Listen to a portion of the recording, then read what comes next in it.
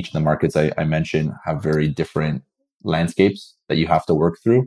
And I think it just makes you a better leader and better company when you can work through those sort of challenges and build off those experiences to be better and to learn from those experiences and replicate the success across the different expansion strategies that you're focusing on.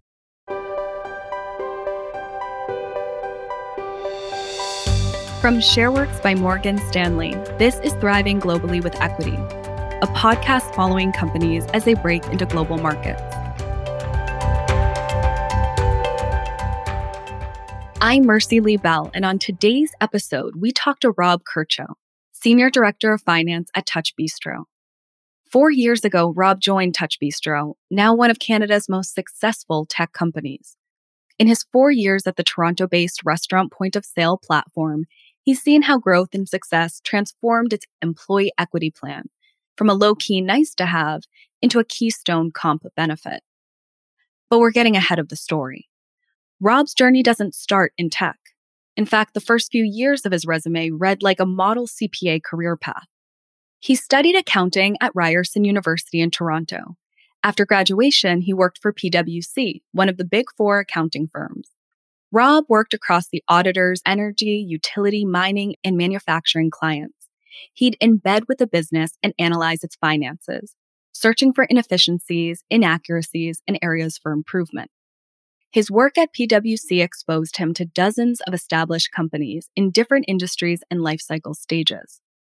The tech sector in particular caught his attention. So I was thinking about how do I leverage my experience at the firm, getting exposure to various different industries to basically to specialize on what I want to focus on and what industry do I want to sort of build my career on. And through the firm, I had a wealth of experience in different industries, including mining, entertainment, so big public companies, as well as eventually switching over to the private sector and ultimately the startup and tech space. And from there, I sort of fell in love with that industry. I mean, at the time, the Toronto tech community was growing, and certainly before we've boomed now in Toronto, but it was a really exciting industry to play in, and it still is by many means. It's grown quite significantly over the past 4 years. What attracted me to tech really was the ability for companies of really any size to come in and really disrupt the space. But Rob couldn't drop straight into a startup. All of his experience at that point had been in audit and assurance. He knew how to analyze enterprise accounting systems for efficiency and examine financial records for compliance. But day-to-day business accounting was something he'd never actually done. He took a year-long break to work for a tile manufacturer near Toronto.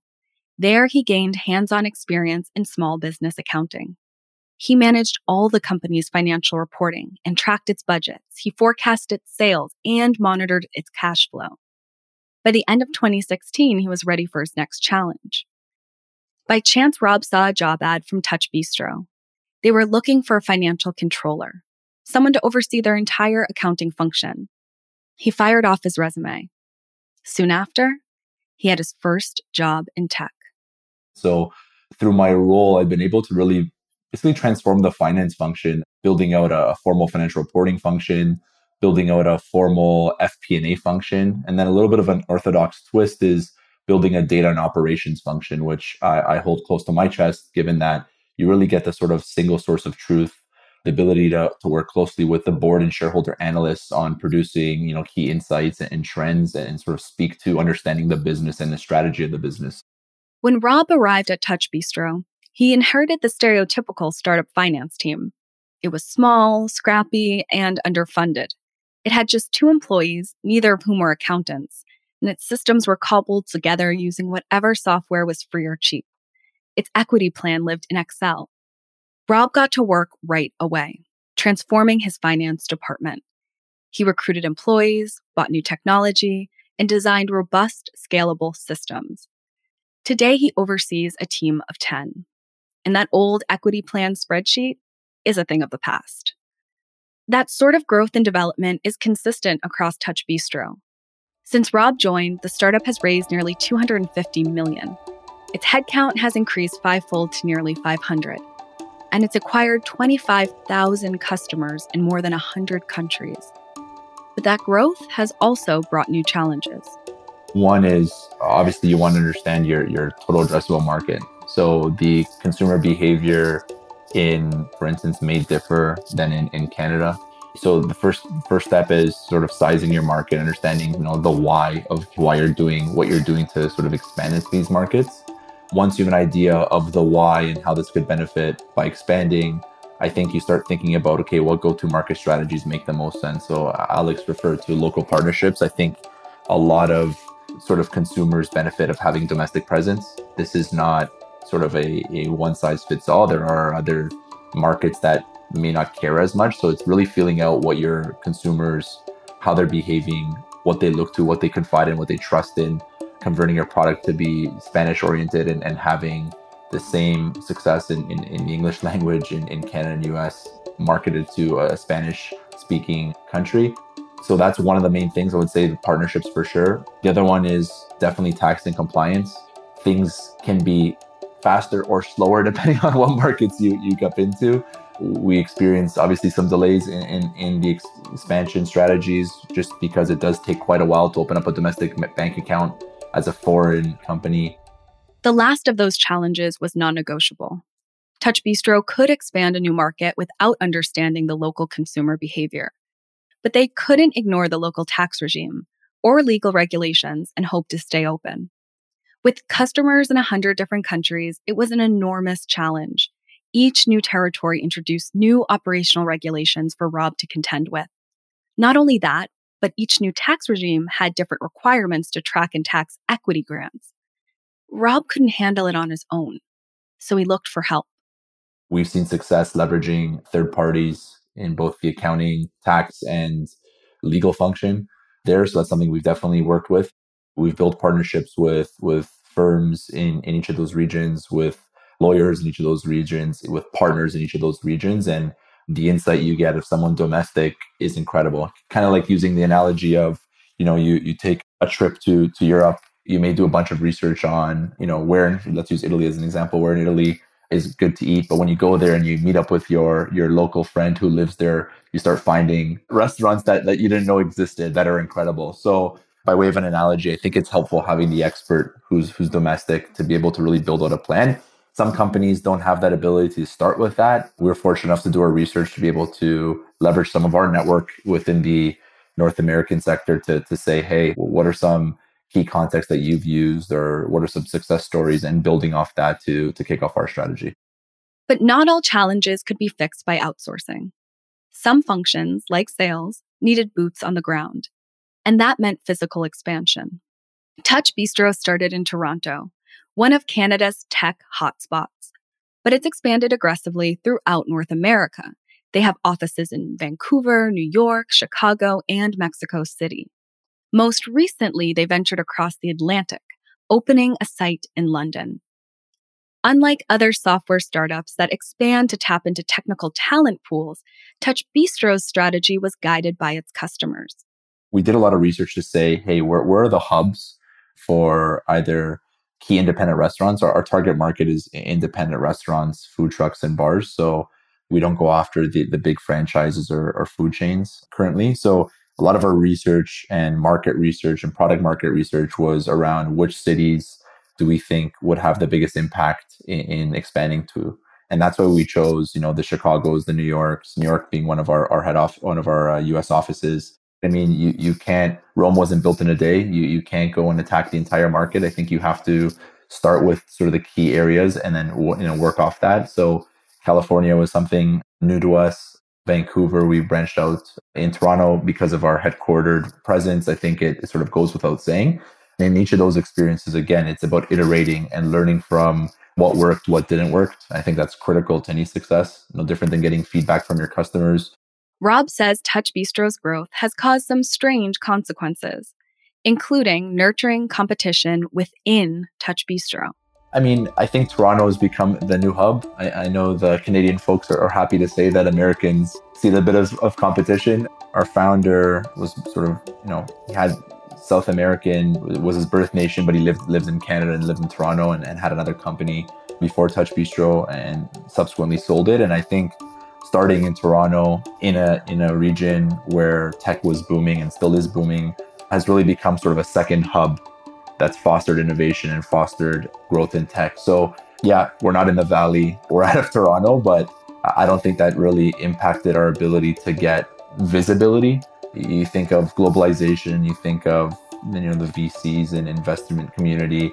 I don't think they're just specific to the Valley anymore. You've seen a lot of US investors come north of the border and look at growing Toronto tech companies.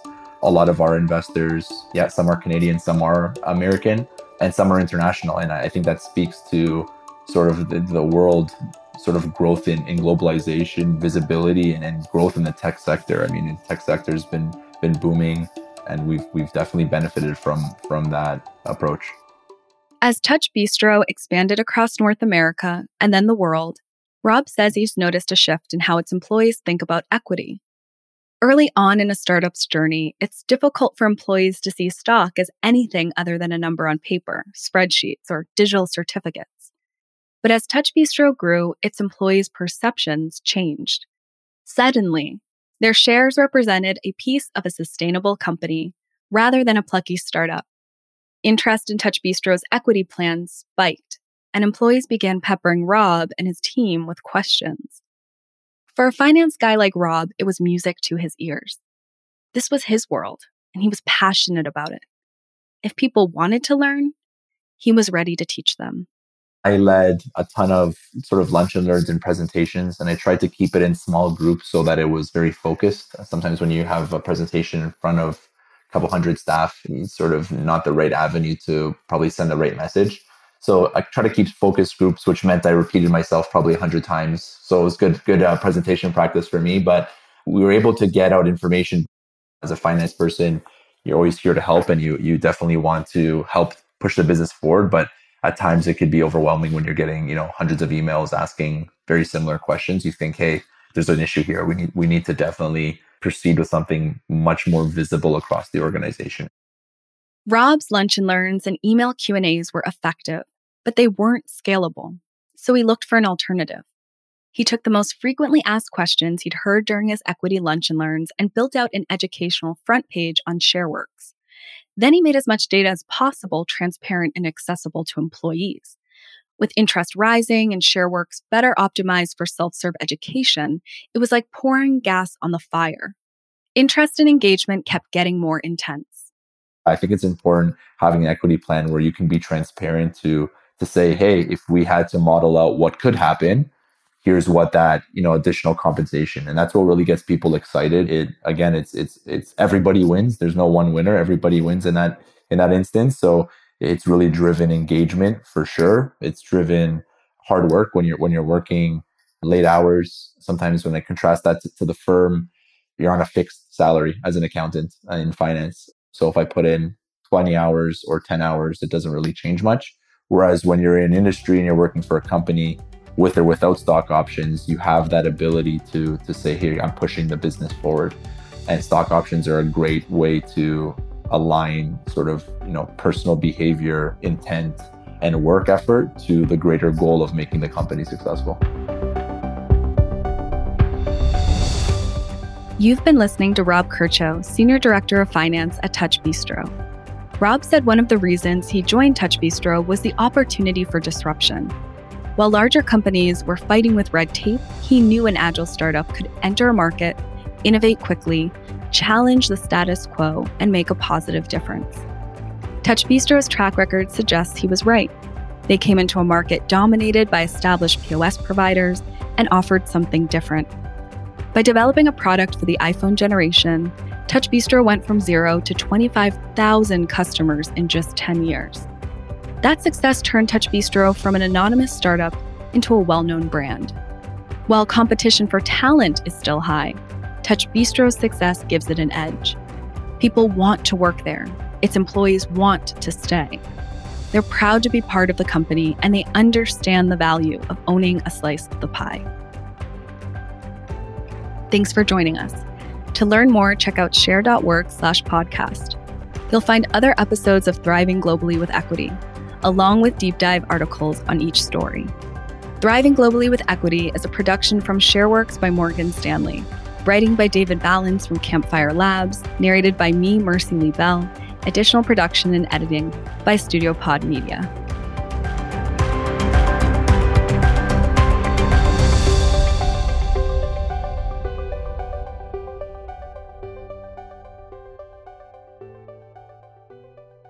This publication is for informational purposes only. The authors are neither employees of nor affiliated with Morgan Stanley Smith Barney LLC, Morgan Stanley. Morgan Stanley is not implying an affiliation, sponsorship, endorsement, approval, investigation, verification, or monitoring of any information contained in the publication. In no event shall Morgan Stanley be responsible for the information contained on any third-party website or your use of or inability to use such site. You should also be aware of the terms and conditions of the third-party website and the site's privacy policy. The opinions expressed by the authors are solely their own and do not necessarily reflect those of Morgan Stanley. The information and data in the article or publication may be deemed reliable. However, their accuracy and completeness is not guaranteed by Morgan Stanley. And providing you with this information is not to be considered a solicitation on our part with respect to the purchase or sale of any securities, investments, strategies, or products that may be mentioned. In addition, the information and data used in the publication or article are as of the date of the article when it was written and are subject to change without notice. Shareworks by Morgan Stanley Services are provided by Morgan Stanley Smith Barney LLC, member SIPC and its affiliates, all wholly owned subsidiaries of Morgan Stanley. CRC number 3410921, January 2021.